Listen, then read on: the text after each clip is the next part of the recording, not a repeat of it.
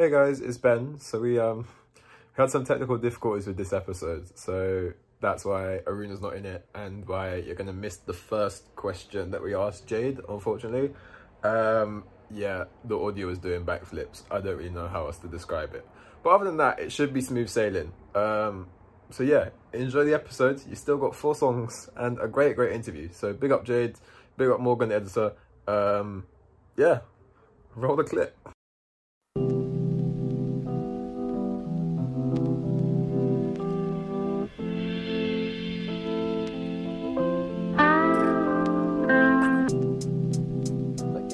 Respect it highly. All right, moving on. Your second song that you sent in was yes, it was Jaja City by Capleton. When would you like to guess what this song was? I am saying this is a song that reminds you of your last production, and I only assume that because I'm feeling like it's got Nine Night vibes. Now I've not seen Nine Night, but I'm kind of aware of the content, so that's my assumption. Okay, I can tell you now that the correct answer is the song that describes how she got into theatre. Okay, okay. See, Now, I'm not doing well here. I'm 0 for 2. So I listened to these songs this morning whilst I was making breakfast and stuff, and I listened to them, and I was like, how did this get you into theatre? Obviously, I was bopping, I was doing my thing, but I was like, where's the correlation? So funny. So you got to explain this to me, please, because I've been intrigued for the past a good 3 hours. That's This so is the song. Like, how did she do this? So basically, it was a tricky question to answer, so I had to really think about my approach. And basically, I used to dance a lot. So when I was 15, 16, 17, I was more dancing than doing drama. I did drama in school, do you know what I mean? Did performance studies in college, so it was like music, drama, and dance. But one of my friends I used to dance with, she was like, "Oh, I go to this drama group, should come through." I was like, "Yeah, I'll come through." And I spent a good couple years there as a drama group called Mayhem Theatre Company, and a lot of those people in that company, or a good handful of those people, are now my really good friends. Anyway, there was a guy part of the drama group called Ja. Yeah, so we're getting there. His name was Ja, yeah, and there was me and one of my other friends who's one of my really good friends now. We're both Jamaican. So every week we used to call this guy Jaja City, innit? So they'd be like, Jaja City, Jaja Tuz. We used to always sing it whenever we saw him. So it was kind of like our thing. And so what I really loved about it was that I was able to kind of express my culture. Do you know what I mean? And having these really shorthands with my fellow creatives. I mean, I was acting at the time, whatever. But so yeah, that song really takes me back to that time when I really started to kind of understand drama, understand theatre, do shows. We did a lot of shows at Southwark Playhouse, and we were young. So that was kind of when I started kind of getting into theatre, this could be a thing. And yeah, that song kind of marks that time for me. What was it, do you think, that kind of hooked you in that moment? Maybe okay, this is a thing for me. You've gone on to this drama group. Was there something you're like, yes, I'm going to make this my life now? Or just something that piqued that interest? I just really enjoyed it, I feel like it was just such a good vibe. And also, we were a devised company, so whatever we did in the room would end up being on stage. And I was like, wow, that's incredible. It wasn't until I started doing directing courses when I was thrown the script, I was like, oh wow, what's this? I was always used to creating. And I feel like I just really enjoyed that process. And I was and it was so funny because Bolahan used to come and do sessions with us as well, but that's a whole nother story. Yeah, so it was very interesting, growing up, and I'm like, Bolahan? And he's like, Jade? And I was like, okay. We've had many conversations about that group still. But yeah, so it was kind of as well, because I wouldn't ever say, I didn't mind being on stage, but I'd rather dance on stage than act, and that's still to this day. So what I loved about it with the creative process is that I could put so much input in it, but yet take the smallest character. Do you know what I mean? Because I wanted less lines, So yeah, I think it was the process, because it was so new, so different, so creative, so collaborative.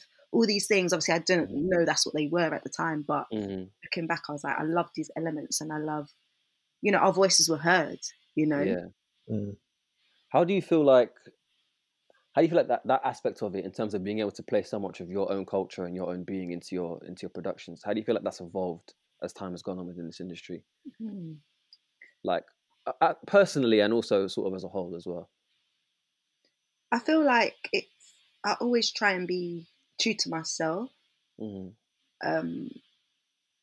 also I feel like, because that was kind of like my foundation, to be honest, I thought that's what it was, So then when the industry go, oh, Shakespeare, oh, Chekhov, I'm like, why?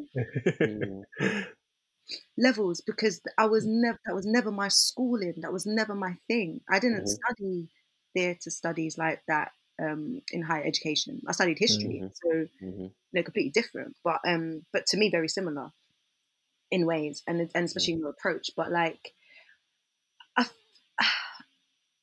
I'm trying to think how to answer your question. Me personally, yeah, I try and keep true to it, because I feel like, especially like 5 years ago, we weren't as visible from a creative standpoint. And so I feel like it's integral. And I remember being in conversations where they're like, oh, just because you are who you are, like, doesn't mean you have to tell Black stories. And I remember saying, so I'm supposed to let Lucy or Tom tell my story. And literally they were like, oh, no, that's not what I'm saying. I'm like, no, but if I'm not telling it, who's telling it? So I feel like it is personal, but also you see now in the last couple of years, the industry are like calling that ish out, They're like saying, no, we have directors now. We have, these theatre companies now. These actors, even sometimes actors are still getting whitewashed. Stories are still getting whitewashed. Do you know what I mean? And casting. So people are calling it out, which I think is a very interesting conversation, because from fellow directors, I hear we should be able to tell any story that we want to tell. And I'm like, yeah, I agree with that. But then you go, the other side is like, but are there specific stories that are only for certain people? Do you know what I mean? I feel like it's a constant conversation. And personally, I don't have the right answer to it, but all I can do is be authentically myself. You know what I mean? If I was fortunate enough to take a show to Nigeria, for example, and I told, a story of Nigerian heritage, and nobody was like, oh, why is Jay telling that story? Because there was elements of that story that was very much connected to me. And only, do you know what I mean? And I understood that. So I feel like it's very interesting. And I'm not of Nigerian heritage direct like that. Do you know what I mean? So, and even someone said that to me. Well, I remember having this conversation with someone, and I was like, yeah, but I directed this show, and it's a Nigerian character. They're like, yeah, but Jade, but you get the world, and you get this. I'm like, oh, okay, so there are, okay. Do you know what I mean? So I feel like there's still a dialogue going around. I think it's so much about who is the best person to tell the story, rather than whether or not they can or can't. 100%. Like, you might have someone that has entirely lived experience of exactly what the story's saying, and obviously that gives you an extensive amount of knowledge about what the thing is. But if they don't have the skill set, or it's not, there might be a specific element that the production requires that person just can't deliver, and they can't deliver that, and that makes them not the best person to tell that story. And it's all about the skill set and what you as an individual are bringing to the table for this project. I think it's the most important thing. Like, when I've worked with directors before where they're saying, oh, I'm not sure I should tell this story because it features a lot of, there's one specific version I'm thinking in my head where it had the story they were making it's a devised performance, but there were a lot of ethnic minority characters in the production, just because that was what was making sense with the world of what we were doing. But the racial element of the play wasn't the key thing. It was about them living in that experience. So obviously there is parts of that she would never be able to understand, but at the same time, it being a devised show, these people are making the characters for themselves. So they are bringing that, and she's bringing the oversight to the narrative and the story of the production, which is why I think it turned out so well in the end.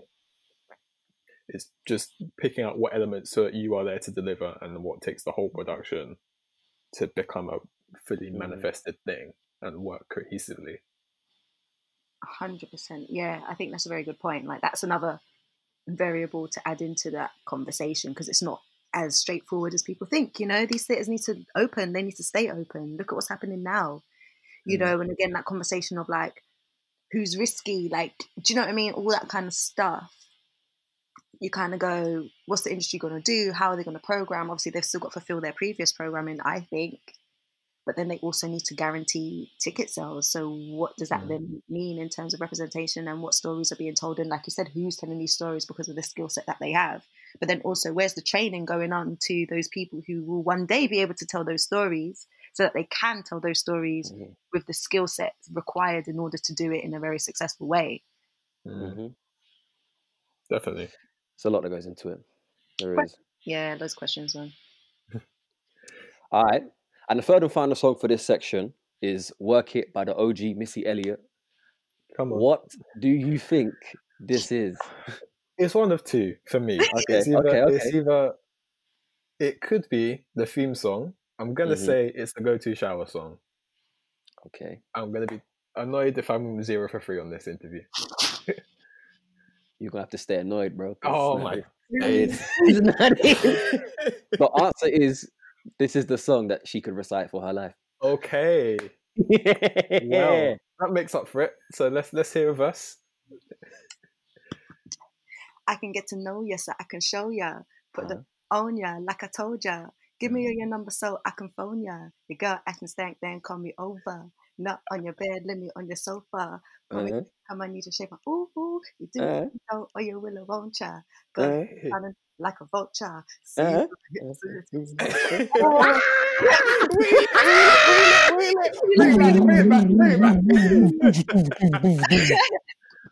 been wanting someone to do that question for the longest time. I'm so happy I picked that. Oh, well done. That deserves a... Hey, come on. Covered. Big respect to Missy Elliott, man. Big respect to Missy Elliott.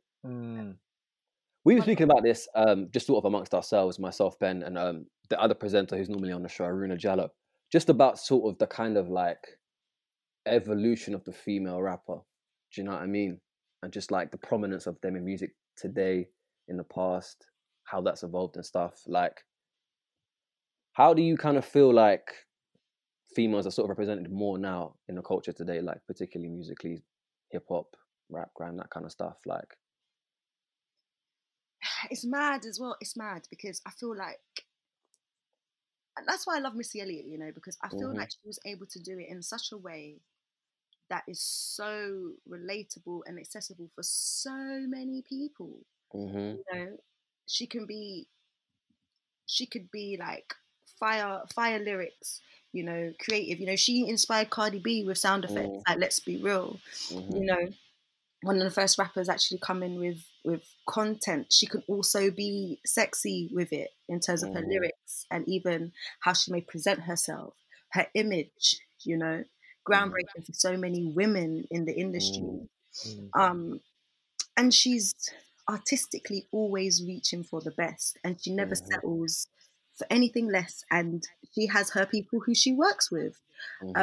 And then that's not even, you know, her as a songwriter or her as a producer, you know, her being behind the scenes of so many other artists who are, you know, banging records today. Do you know what I mean? And I feel like she's built an empire. And I feel like with a lot of female rappers, artists today, they're kind of carrying on the one image that I would say was set by like Little Kim. Do you know what I mean? Like, everyone's just trying to top Little Kim from my experience. So from what I view, and things are sounding, and that's even in terms of the sound as well and content. But you kind of go, and I feel like, I don't know, it feels very one-sided, and that's also why I don't necessarily invest that much into that genre sometimes, because I kind of know what I'm going to get. It's fun, like, you know, what's her name, Megan Thee Stallion, like, it's fun, like, you know, Savage, like, I can have fun with it, but I'm not playing that in the kitchen for my family to hear. Do you know what I mean? Like, that's not the kind of musical education that I want to share personally. Because also it's a time, like, that music's only going to last for now. Where's the longevity? And again, Missy Elliott has that. You could play Super Duper Fly now, and it's still bam. That's exactly what I was about to say. I think that she's an artist that we can look back on years to come as well, not just now, years to come, and say that she was a timeless artist. Like the things she was doing, and you're right. Like it wasn't just lyrically, beat production wise. It was like the artistry. Like there are some videos here that she's put out that you could watch 10 years later and still be like, that's a banging video. Do you know what I mean?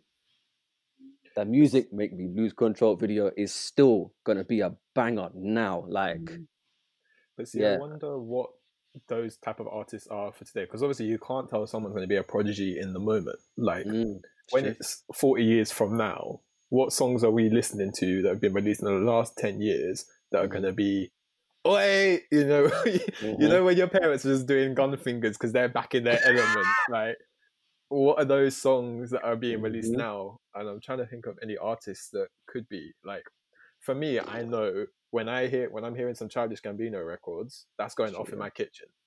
Yeah. But I can't think of many UK musicians other than maybe some of your Skeptas and your Jamies. But like you're saying, the content of that is different as well, and the environment of which you can share it in isn't the same. Whereas the Missy Elliott tunes, they're universal. You can listen to them you can listen to it at your wedding, the after party at a christening, in the club. Like it's that sense of universality, and I don't know if it's a good thing that that universal thing is gone, because there's now the industry's progressed so much, so you don't need to cater to all the audiences to be recognized. Like there's enough of a subculture and it's active enough for the musicians to make the music they want to make.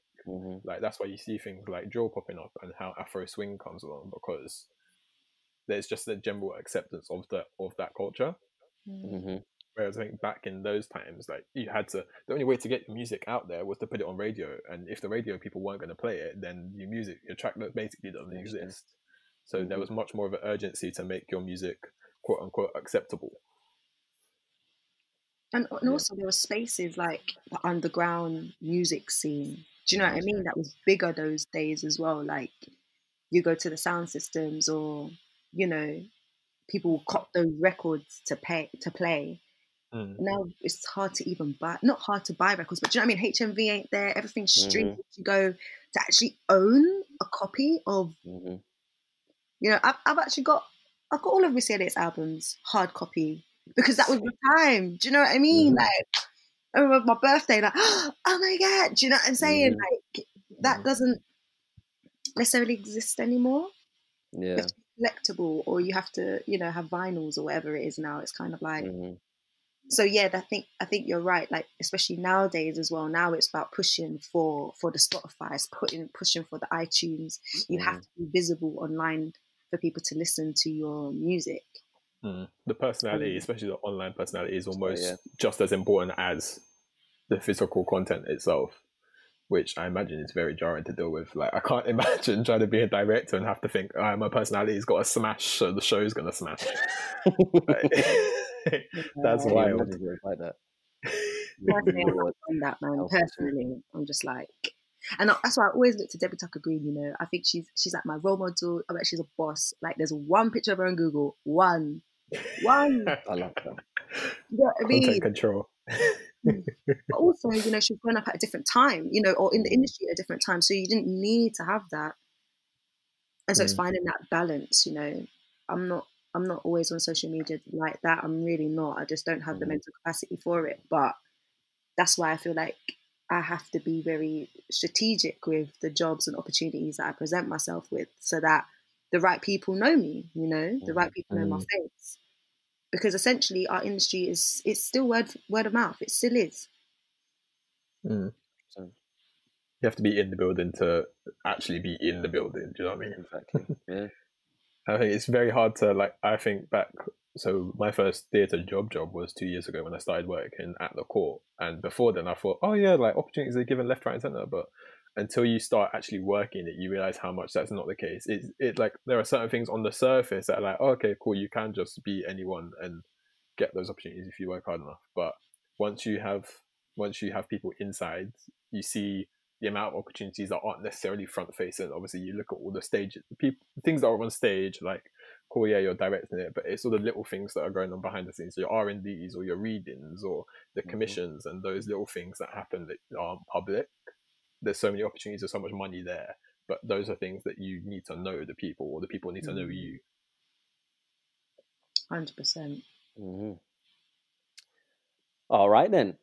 This is the part of the show where we discuss our last song. Obviously, we've got our guests to send us through so many songs. We thought we kind of repaid a favor and send them one of our own. So the song today that we chose was Lovers Rock by Sade. Sade.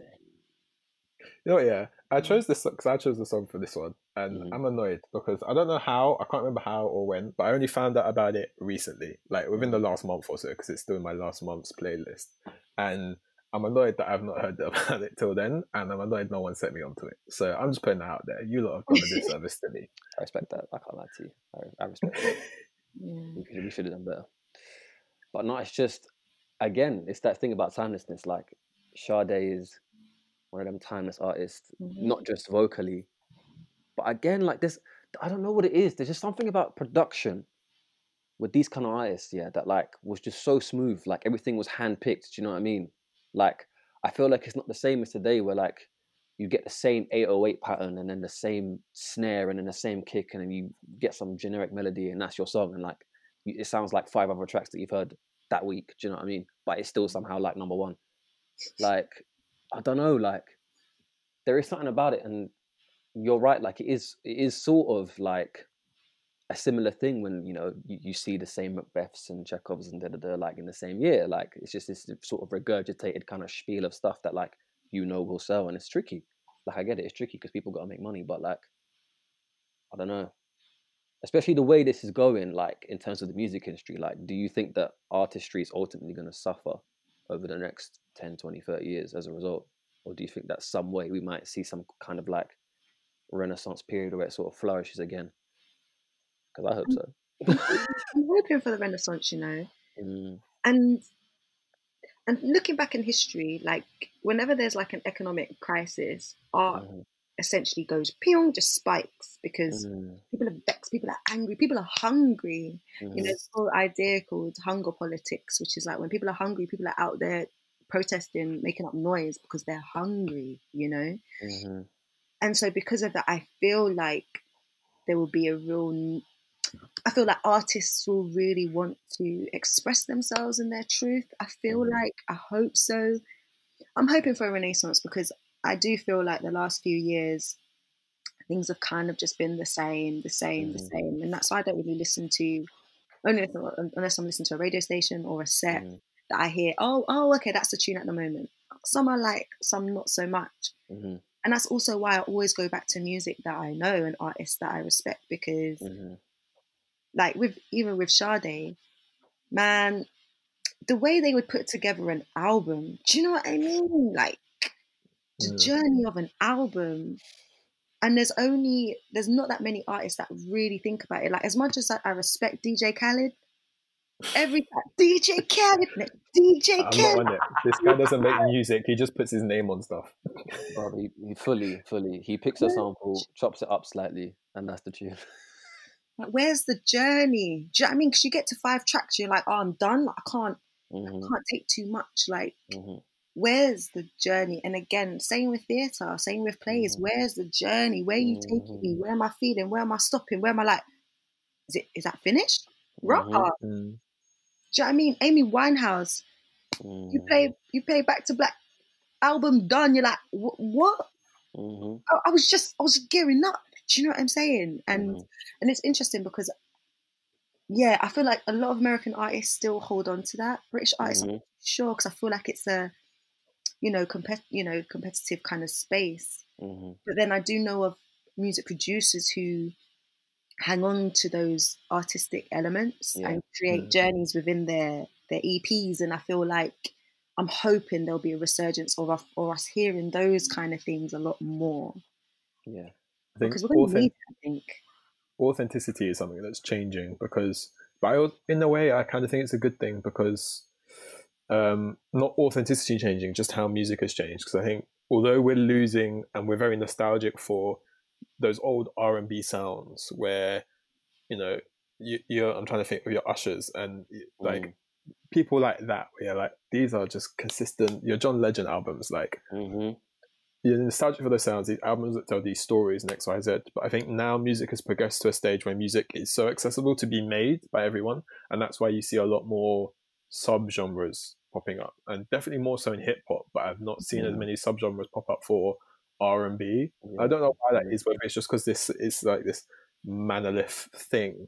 Like, you get your new kind of R&B, like Tory Lanez, but I don't listen to Tory Lanez. Like, there's that kind of format, and then you get rappers that are making quote-unquote gal tunes, and like, but there's not, I can't think of many artists today that are making R&B, and I don't know if that's maybe because it's being branded as something else. If it's very easy to chuck R&B records just into a pop category,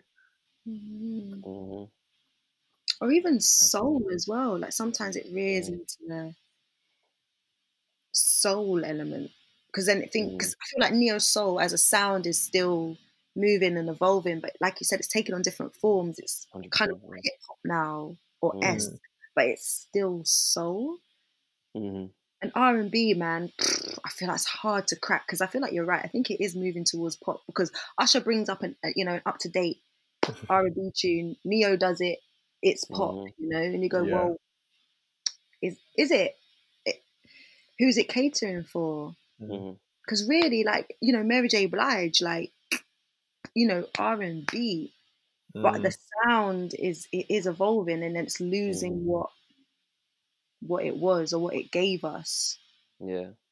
I think with that as well, like, particularly with male R&B, I think that what sort of began to happen, particularly over the course of like the early noughties, like, and then like 2010s onwards, is that it kind of began to merge a lot with hip hop, in the sense that a lot of male hip hop artists started to sing, and a lot of R&B singers started to rap, and there became this weird sort of like cross fusion where you got people like your Tory Lanez's, and to some extent The Weeknd, but even he sort of veered more definitely into pop, and then is kind of using different elements of other musical stuff to kind of sort of bolster that. But like, yeah, you got like your Tory Lanez, people like them that are kind of like they rap, but like they can put a little bit of auto-tune on and sound like they can kind of sing. Do you know what I mean? And at the same time, I kind of respect it though, because like the old format was cool. You got your two verses and the chorus of R&B, and then you get a rapper on to feature, and they'll have the rap verse, and then that'd be it. And then people have looked at it and been like, well, I'll just do it myself. I'm just gonna run it all myself, and fair play to them, secure the bag. It's interesting how that changes with the genre, and it's exciting to see how that's gonna push forward, or whether it might just stay the same or just stop completely. R&B might just become a nostalgic thing altogether. I was going to say another genre that is really close to my heart, like, bashment, reggae, dancehall, and how I'm gonna say it, a lot of Americans taking the mick, man. Like, a lot of pop is sounding like bashment, dancehall, and you go raw. Do you know what I mean? And they started off by, let's have Mavado on a track, let's have this one on a track. But like, how do and thinking about it, like Kendrick Lamar, Black of the Berry, you had Agent Sasco, Assassin on his track, but that was so authentically hip hop. Do you know what I mean? It was such a hip hop vibe, but you just put this Yard Man on, and you're like, madness, And it's like, that's when you go, this is paying homage. Do you know what I mean? When you're not just stealing it. Never forget hearing Justin Bieber's Sorry, and I was like, wow. I can't lie, that was the beginning of the end. You know what I mean? That was beginning of the end. And a lot of dancehall artists are vexed, A lot of dancehall artists are vexed that, like, sometimes they're even getting featured on their tracks, or they're using their rhythms and all these kind of things, and they're not even getting the credit. You know what I'm saying? And you go, rah, like, this is mad, I don't know. Yeah, this is something just close to my heart. No, I feel you. I thought this is the exact same thing when Sorry came out. I thought the exact same thing, because I work with children when I'm not acting, and I remember like doing this, like being in this dancehall thing, and then this came on, and everyone's like, yeah, and I was like looking around like, no, this can't be happening right now. Justin Bieber, baby Justin Bieber. Do you know? Yeah. I don't know. This is the thing. Pop music, like, it's the gift and the curse of our culture being brought more and more to the forefront, obviously through our own efforts. Do you know what I mean? To be able to celebrate ourselves more openly, is that at the same time people are going to start to co-opt the sound, and you get more and more tracks like this. It's a dangerous thing. This is the thing. I feel like pop needs to be split into two things, because you've got pop, which is popular music. So you might have things of different genres that is popular, and therefore it's popular music. And then you've got pop music, which are your Katy Perry's and your Justin Bieber's, and then even your Ed Sheeran in certain circumstances. And like that's a specific sound. So that when Stormzy is making a song and it's pop music, it's not pop music because it sounds like Katy Perry. It's pop music because it's popular. I think they need to be split somehow into two different things, because that pop sound is not the same as popular music. True. No, 100%. I don't know who's going to do that job though. Anyway, this is not me. Thank you so much, Jade. Yeah, love having you on. Thank you for having me. It was good fun. Good chat. Lots to talk about music, man. Yeah. Hopefully, I'm going to see more Instagram stories of you dancing in your kitchen while cooking to some big tunes. Yeah, I've got a couple lined up that I need to do still. I'm kind of decorating at the moment, so you know what it's like. You know, you'll see like drawers in the kitchen. They shouldn't be. Do you know what I mean? So just kind of sort out, simmer down a little bit, and then I've got some more coming. Lovely. Well, thank you very much, and we shall see you soon. Definitely. Take care. Have a lovely Sunday. Bye. Wow. Fuck the long shit. Keep it simple. I can't change my energy. Can't fake it. When I'm with you, I feel I can fly. Fly. Fly, yeah. And if this goes and we fall into stasis, not rugby, you won't tackle my pride. Fat pride, wow, pride, wow, pride, wow. Let's go.